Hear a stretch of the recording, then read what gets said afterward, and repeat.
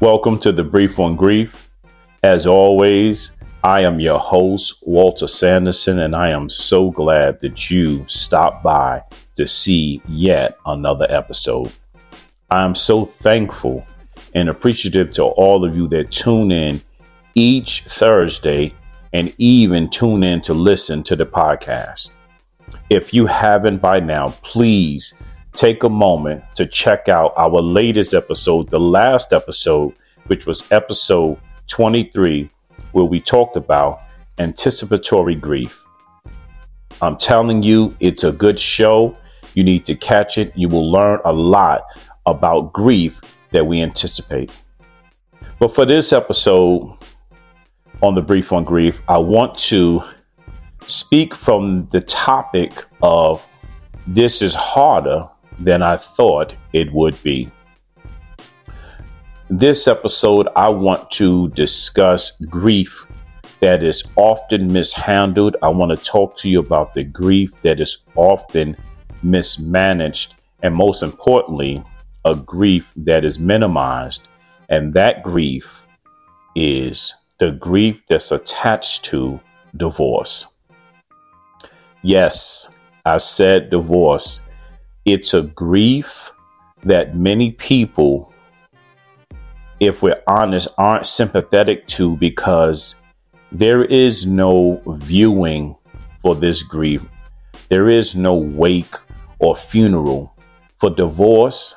For those of you who have went through it and may be currently going through it, it's just a legal process, court appearances, and a lot of signatures. But there are many of you and many people who have experienced a deep grief following their divorce.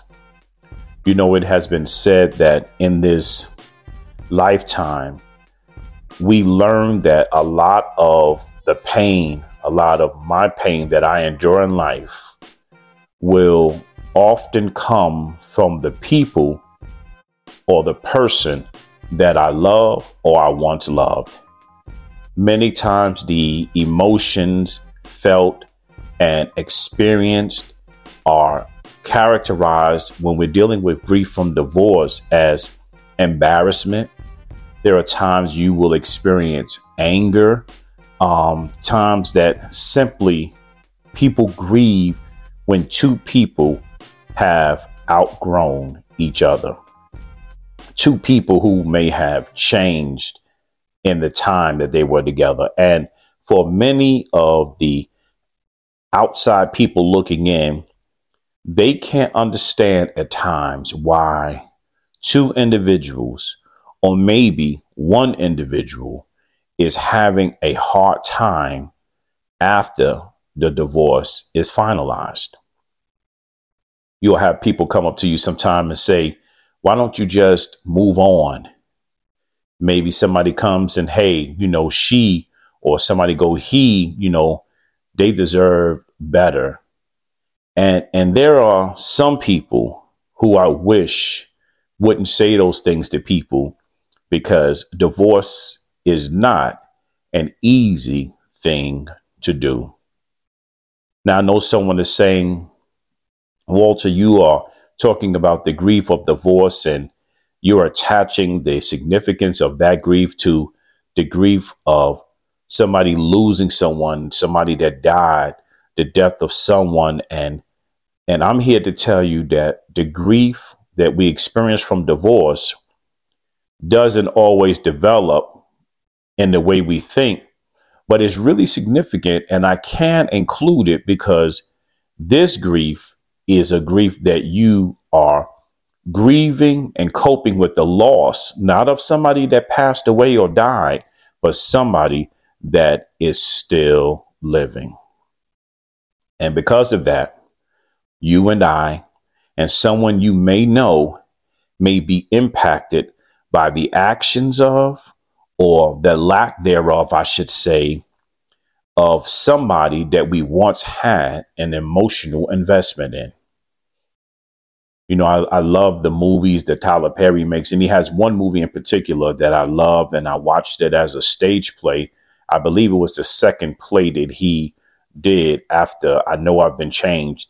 But the name of the play was I Can Do Bad All By Myself. Thank God for the great Tyler Perry and his message. And I want to say something about that saying, because we hear that a lot. Well, you're getting divorced and you're leaving the person. You can do bad all by yourself. And I want you to know that that saying is positive encouragement. But what's often overlooked in the grief that follows divorce is the grief that we deal with and feel even when the divorce has been completed. Again, many would say, Walter, are you trying to say that losing a loved one that died is the same as somebody getting a divorce? And the simple answer is yes, because divorce is a death. Divorce is the death of a relationship. And I want to take a few moments while we here for this episode to unpack that a little bit. Divorce is the death of many things. The death of the life that somebody once had with somebody else. It's the death of the life that you thought you always would have had with that person. Divorce at times is the death of dreams and expectations that you had. It's the death of the life that I imagine that I would always have for the rest of my life. And divorce is simply the grieving of someone who is still living as opposed to somebody who is deceased. And the person is living. And here it is. The reason the grief is hard to cope with sometimes, the person that is living without you. And that sudden change in our lives, sometimes we began to grieve. This grief attached to divorce puts us in a space, if you will, where you have many questions that can make my life stagnant and other times make me get stuck in life. Some of us are stuck in a place of, am I enough? Some of us are stuck in a place of, will I ever find someone to love me again? Some of you think about the question of, can I love someone again beyond the fear of losing someone again? Can I love someone and trust someone again? And some of us, after we go through a bad divorce at times, the grief will have you going, well, is marriage even for me? And most importantly, the grief of coping with not only the divorce, not only the death of dreams and expectations and the life I thought I would have had, but I wonder, will I be alone? The difficulty in coping with this grief is the fact that even though it may have been the best decision to leave the situation I was in, even though it may have been the best decision to walk away from that person, it doesn't erase the emotions attached to me having to start over. The place that I thought I would never be, or having to prepare for a place I did not see coming. Grief, I tell you in many of my episodes, grief is natural and grief is also necessary. But for this episode, especially those that are grieving from divorce, I want you to know that sometimes grief in itself is the medicine that will help you heal from the heartbreak. And so on this episode, I want you to try and begin the process of accepting that the divorce is a reality. Let me say this to somebody. When people are grieving, I need you to know when they're grieving and possibly dealing with the emotional trauma from a divorce, I need you and them to both know that you don't get over. You don't get over. The objective when dealing with the grief of divorce is not the fact that you get over, but it's the fact that you can get complete. I want to say that one more time for somebody. It's not that you get over, but the fact that you can get complete.